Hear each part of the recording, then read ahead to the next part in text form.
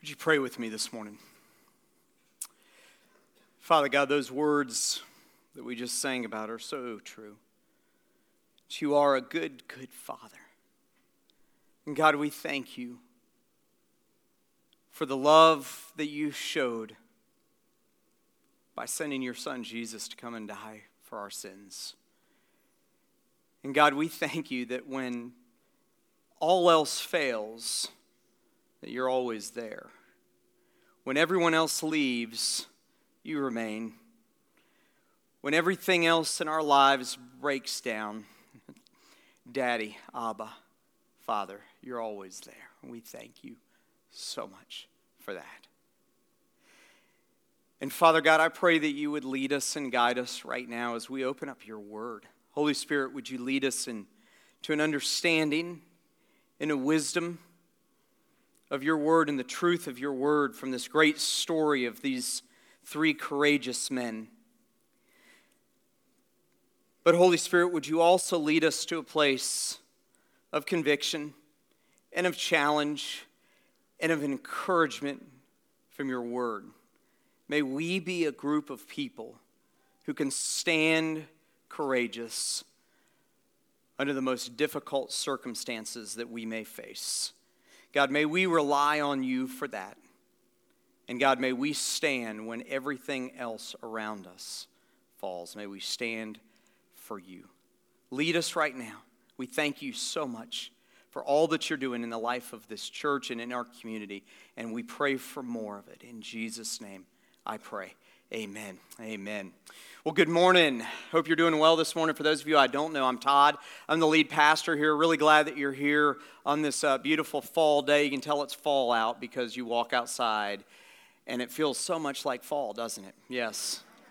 Hot, humid, and anyway, just like fall. We're in the midst of fall, and we're in the midst of this series that we've entitled Liontamer. And if you'll take your Bibles and turn to Daniel chapter 3, we're taking a look at the life of Daniel, and today really taking a pause from his life specifically by looking at the life of his three friends, Shadrach, Meshach, and Abednego. And the story that we're looking at takes place about 500 years after King David, who most of you, even if you studied history, not in church history, you'll understand that there was a great king by the name of David, and he was a Jewish king, king over the nation of Israel. And about 500 years after David, about 500 years before Jesus came onto the scene. And so that's where we are in the history of Daniel and in the life of this great man and these great men that we're going to be taking a look at today.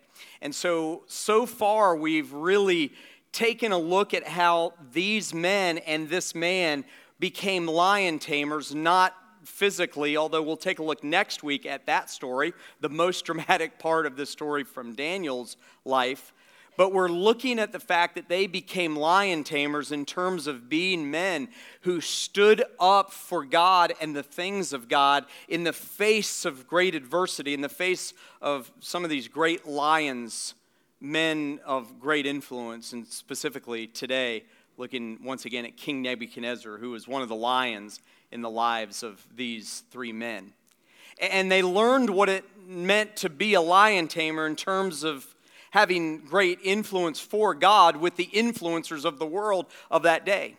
And I don't want us to miss in the context about halfway through our series, I don't want us to miss the fact that we all have lions in our lives. We all have people who are in our lives who are people of influence. Now, it probably isn't a king or a president or maybe not even something of that great importance, but you probably have someone in your life who's a lion of sorts who is asking you to bow down and to cave into something that is not of God. And perhaps the lion in your life is somebody in your home or in your neighborhood or perhaps in your school or in your place of business, and they're trying to convince you to do something that goes in the opposite direction of what God would do. These are the lions we're talking about. And I've got to tell you that I believe that there's a day coming in our society, in the times that we're living, where we all are going to have to stand up to a lion. I don't know what that looks like. I don't know what that may be, but I suspect because the things of God have been so ripped apart in our culture, and so quickly ripped apart in our culture, that there's going to be a day when all of us are going to have to stand strong. And today we're going to be looking at three men who learned early in their lives to have integrity in their life, and they learned that becoming a Liontamer really begins when we take a look at our own hearts and make sure that we're consistent with what we believe, that our actions and our attitudes are consistent with what we believe. And last week we learned that becoming a Liontamer means that we speak truth to the lion even if it's something that they don't want to hear. And today what we're going to learn and what we're going to be taking a look at from the lives of these three friends of Daniel is that our faith is really fully forged and really effective when we courageously stand for God regardless of the outcome. And I think the important part in that statement is the last part. Because I think most of us who are gathered here today, who call ourselves Christ followers, we would agree with that statement. That our faith is forged and it's made effective and made useful when we stand and courageously stand for God. But it's that last part that really matters in the context of the story we're going to read about and learn today. Even if there's no guarantee that God will come through. Now, Daniel and his friends, yes, they've developed integrity in their lives. They were there in Jerusalem before they were taken out of their hometown and taken into captivity by King Nebuchadnezzar. They were in their hometown of Jerusalem, and they learned from a young king, Josiah, what it means to stand up for God. And so the three men that you're going to be hearing about today and that we're going to be reading about today really learned this from King Josiah. And then they saw Daniel, they witnessed Daniel standing up and teaching them how to stand. And so they're faced with this great trial and tribulation that they're going through, and it really results from what happened at the end of chapter 2. Some of you may remember that at the end of chapter 2, Daniel interprets this dream that King Nebuchadnezzar has. And I mean, this guy had terribly horrific, terrifying dreams. And Daniel interpreted them. And in this case, not only did he interpret the dream, but he was able to tell King Nebuchadnezzar what the dream was before King Nebuchadnezzar even had the chance of giving him a hint of what it was. And so this was a man of God, David, who really was listening to the heart of God and what he wanted to do. And he had to tell the king that his dream of this great statue that was made out of all these precious metals represented in part King Nebuchadnezzar, and that he would come to his own ruin. And so with this thought in mind, in chapter 3, we see at the beginning that King Nebuchadnezzar, for whatever reason, probably because he was insane, began to build something that looked like the dream that he had in chapter 2. And he builds this great idol, knowing that this great idol represented his ruin. He went ahead and built something of that in regardless of what happened there. And we see him declaring to the whole world that it was their job to bow down to this idol that he had created. And at the end of chapter 2, one of the things that Daniel does after he interprets the dream is he says to King Nebuchadnezzar, hey, remember my friends, Shadrach, Meshach, and Abednego, and would you promote them in your court? And so the king promoted these men, and I would imagine that based on what they're about ready to go through, if you and I were going through it, we would probably be like, boy, I wish I hadn't received that promotion. Because all of a sudden, the spotlight shifts from Daniel to these three men. And they're faced with a terrible, terrible thing that they have to do, and that is make the decision to stand up for God or to bow to an idol. And it begins when the king commanded Daniel and his friends to bow down to the idol that he created for his pleasure. I want you to take a look at verse 6 and 11, which are similar verses, almost the same. Here's the edict, or here's the decree. Whoever does not fall down and worship this idol shall immediately be cast into a burning, fiery furnace. And in verse 11, it's declared almost the same thing. And whoever does not fall down and worship shall be cast into a burning, fiery furnace. Now, it's interesting what takes place here kind of in the next scene of this story. It's just fantastic because what we find is Shadrach, Meshach, and Abednego have been promoted. And all of a sudden, they're forced to do what the king says as well. But they're choosing not to bow down to this idol that the king stood up for himself. They're choosing not to bow down because in bowing down to the idol, they're essentially giving in to everything that's not of God. And these were men of integrity. These were leaders of integrity who wanted to have great influence, and they chose and they made the decision that they wouldn't bow down. But the king hears about these three men from people who missed out on the promotion that these three men got.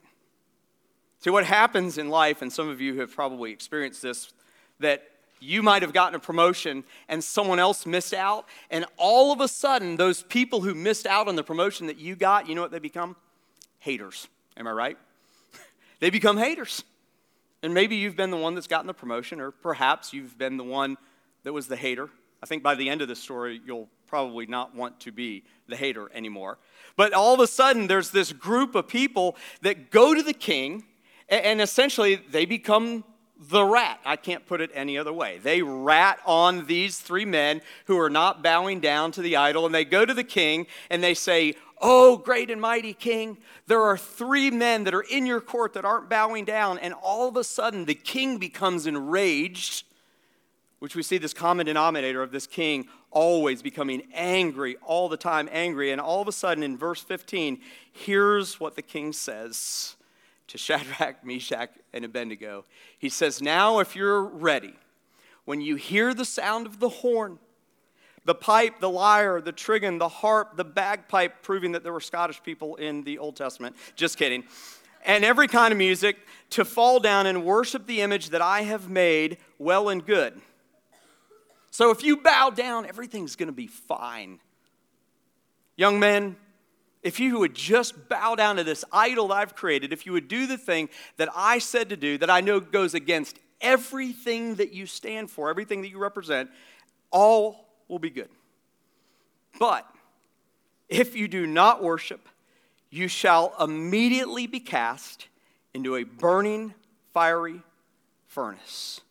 And he ends by asking this question: "And who is the God who will deliver you out of my hands?" Who's the God that will deliver you from my anger and my retribution and my threats that I will make sure that their promise is not just a threat?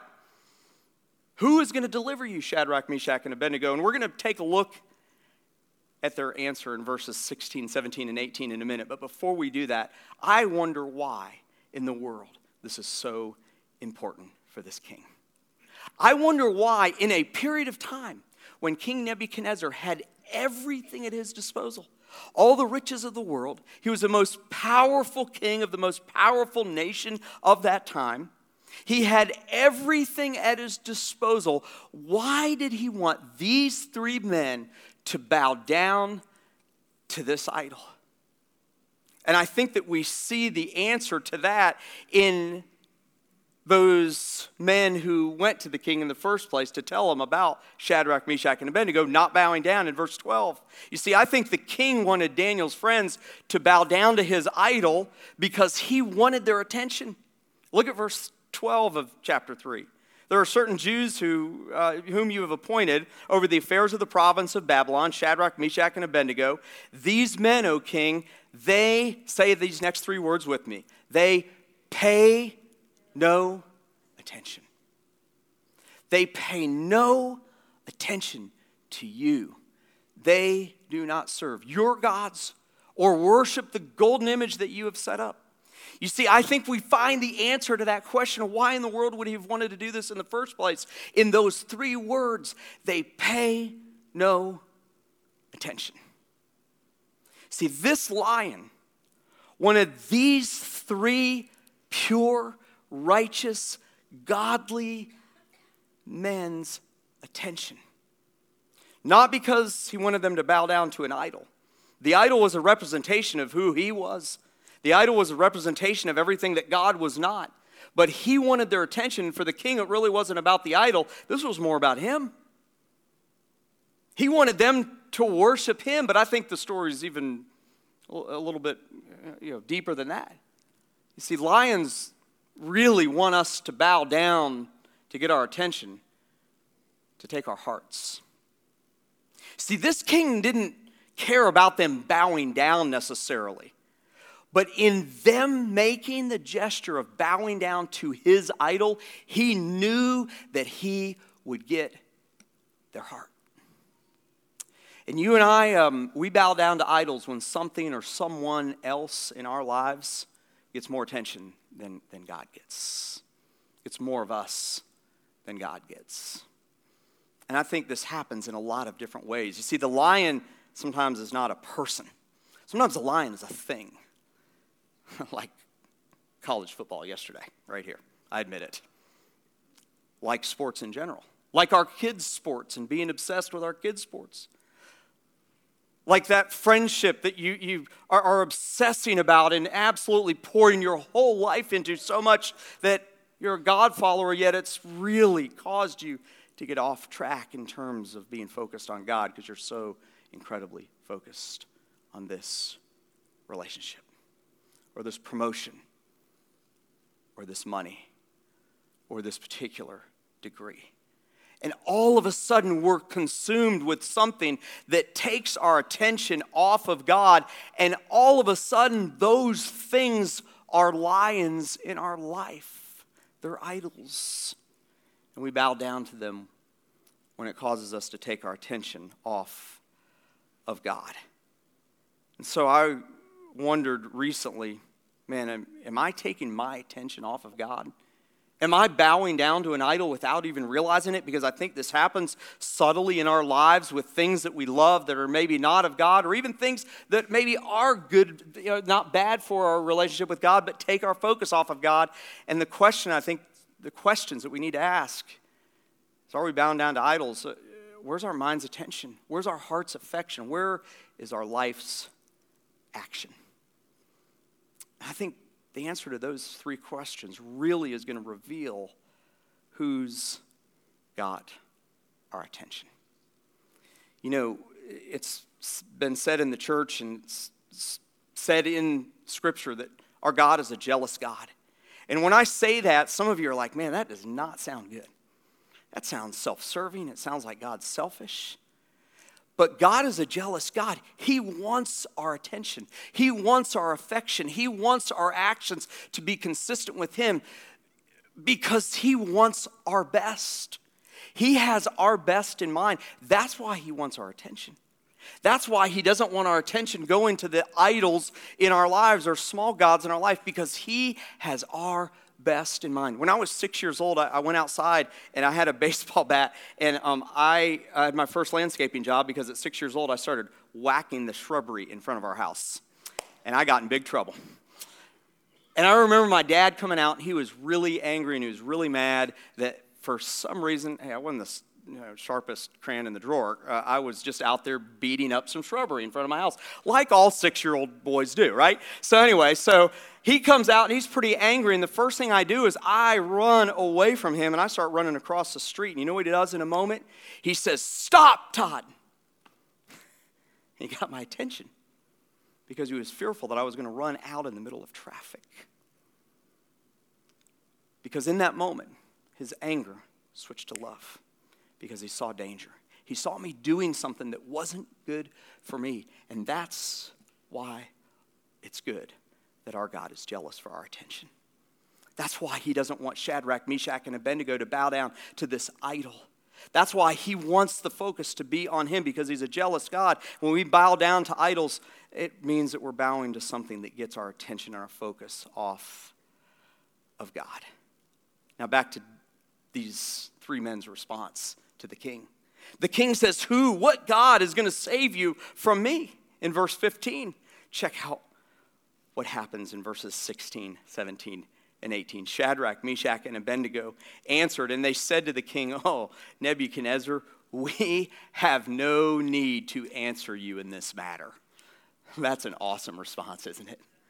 Like, get out of our way. We have no need to even respond to you.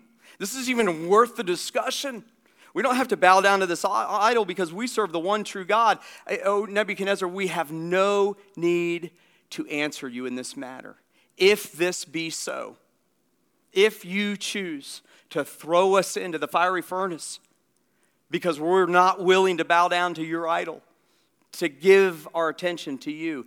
If this be so, our God, whom we serve, is able to deliver us from the burning, fiery furnace. And he will deliver us out of your hand, O king. And if this story were to end right there, it would be a great story. Am I right? I mean, it's one of the most dramatic parts. This and what we're going to be taking a look at next week at Daniel in the lion's den. This would be a great story if it ended there. 3 men who stood up for God. They chose not to bow down to the king's idols. They remained pure. They remained righteous. They remained godly men. What a great story and what a great thing for us to follow. But it gets so much better in the very next verse. It gets so much better in the next verse. Check out what they say. They say to the king, "But if not, be it known to you, O king, that we will not serve your gods or worship the golden image that you have set up." And if you're wondering what they're saying there, is they're saying God will deliver us. We believe that he can deliver us, and we believe that he will deliver us. But if he doesn't, we're still not going to compromise. We still are going to stand for our God and not bow down to your idol. And in that moment, before they even faced the fiery furnace, they understood the principle of bowing down or standing up. You see, when you and I bow down to something, we make ourselves small. Literally, we make ourselves small. But figuratively and spiritually, we make ourselves small. But when we stand up for God, we make ourselves count for him. We make ourselves count for him. We make ourselves unimportant when we bow down to the things that are not honoring and glorifying to him and aren't part of what it means to be a God follower, to be a Jesus follower. But when we stand up for God and when we stand up for his values, when we stand up for his ways, we make ourselves count. We make our lives count. And we make ourselves count for the kingdom of God. Imagine if you and I had that but if type of faith. Imagine if we chose to stand up for God regardless of the circumstances. Because I'm going to be really honest with you for a moment. It's pretty easy for me to get up here on a Sunday morning in church where most of you came in today believing there's a God. And most of you came in believing that Jesus is his son and died for our sins. It's pretty easy for me to stand up and to make that claim when most of you would stand strong with me. When it really gets hard is when you're the only one standing. Where it really gets hard is when you realize that if you stand up, that you'll be ridiculed, that you'll be mocked, that you lose that great opportunity for you, that you realize that this is not going to help a new career path or help you financially or help you in terms of your influence in your community politically, but you're going to make a stand for God anyway. That's what these 3 men did. They stood up when everybody else around them was bowing down. They did the hard thing. They did the difficult thing. And they did it in the face of their haters. You see, these men refused to compromise. And because of that, the king's heart was changed. There's so many things about the story that's great. It's awesome that we see that God did come through in their circumstance. Perhaps he will in your circumstance as well. Perhaps he will when you stand. But these 3 men said that even if he doesn't, we're going to stand anyway. And because of their actions, because of their willingness to make that stand, even when they knew that God may or may not come through, because of that action, because of their refusal to compromise, the king's heart was changed. Check this out, Daniel 3, 26 through 30. Then Nebuchadnezzar came near to the door of the burning fiery furnace. He declared, "Shadrach, Meshach, and Abednego, servants of the Most High God."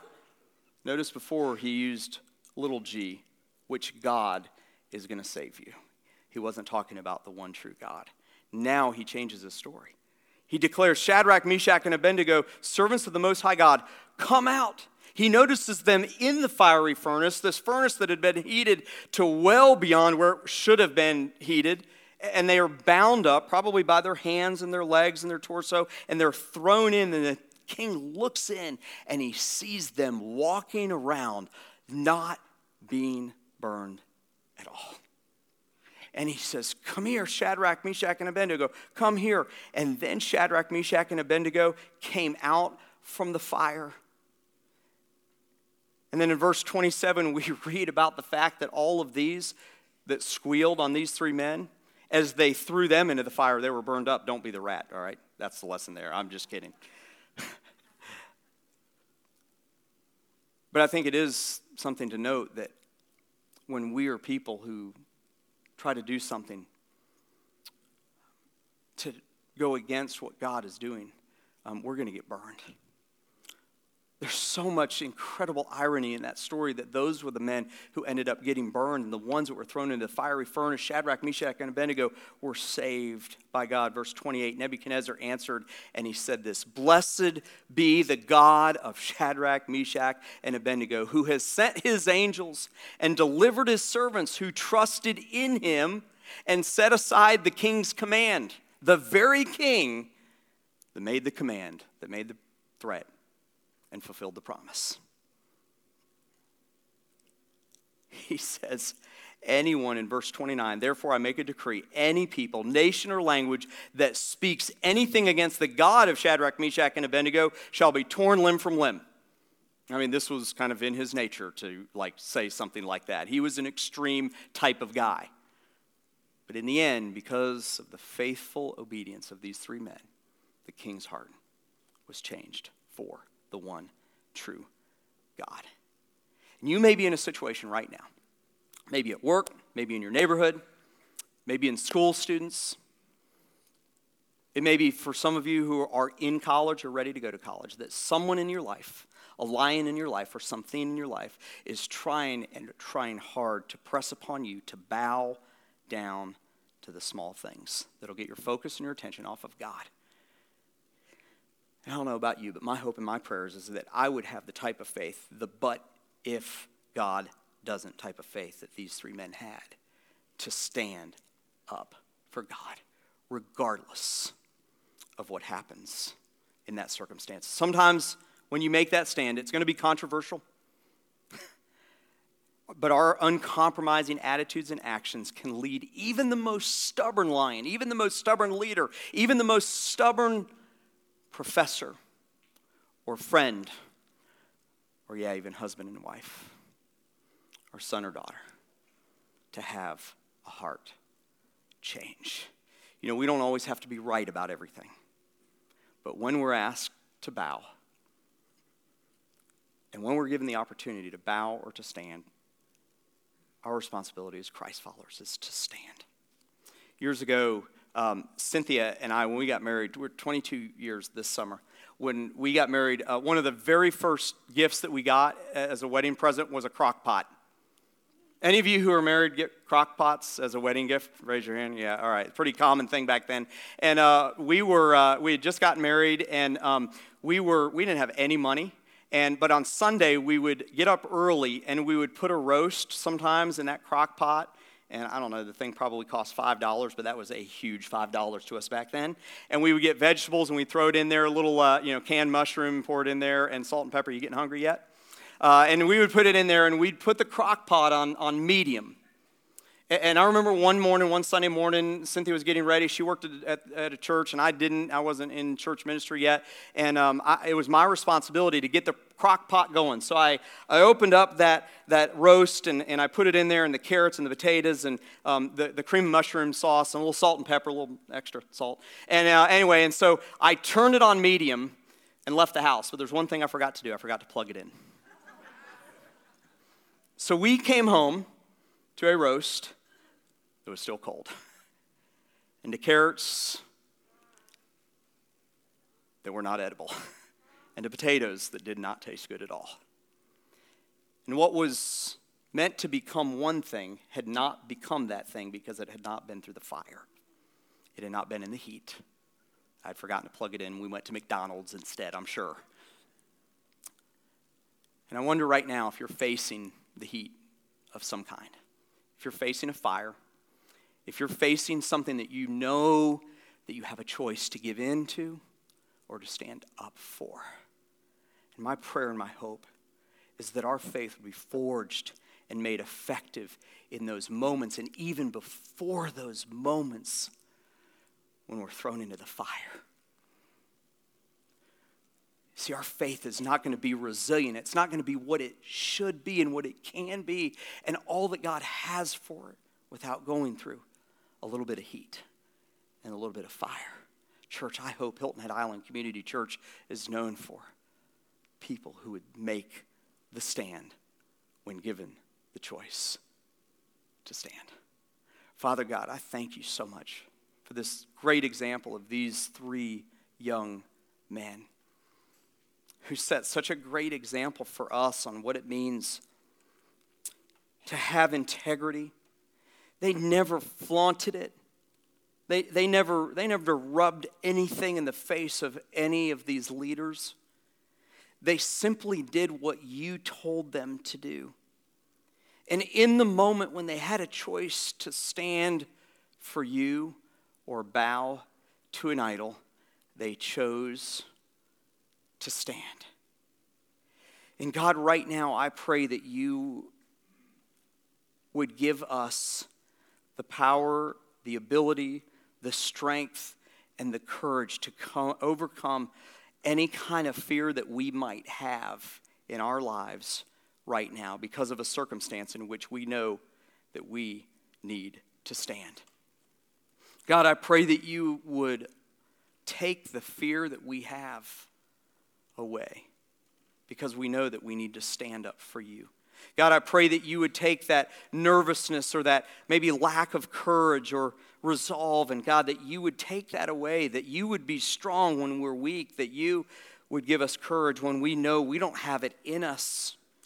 God, I pray for a group of people who, we don't always have to be right about everything, but a group of people who would know and be able to discern when you're asking for us to take a stand. And God, when given the choice, I pray that you would raise up a group of Christians who would stand for you. If you're in here today and you're a Christ follower and just in the privacy of this moment, with every head bowed and every eye closed, and you'd say, Todd, I am heading into or currently in a little bit of a furnace myself in some issue in my home or my school or where I work or my neighborhood or in our community, where I know that I need to stand, and I'm being asked to bow. There's a lion in my life that's asking me to bow. Maybe it's in the privacy, just in your own life. Maybe the lion is the evil one right now, and he's desperately vying for your attention to get your eyes off of God. Just in the quietness of this place, if you'd say, Todd, would you just pray for me? Pray that I have courage and that I would overcome the fear that I have, that I would have a but if God doesn't come through type of faith. If you need that right now, if you just want me to pray for you, just raise your hand for a moment. Just raise your hand, thanks. Keep them up for a moment. Anyone else? Just say, Todd, just please pray for me. Please pray for me. God, I pray for these who are courageous enough to say, yeah, I've got some things or some kind of situation in my life where I need courage. I need you, God, to overcome the fear. And I pray right now in the strong name of Jesus that you would give them courage, that you would make them brave, God, that you would fill the gaps. And God, that they would follow in the path of these three young men who stood for you when it would have been easier to bow. God, bless them and guide them. You can put your hands down. And now I pray that you would raise up a whole group of people here who would be people who stand when we're asked. Thank you, Father God, for being there for us. And may we be people who follow you even when we're afraid. In Jesus' name, I pray. Amen.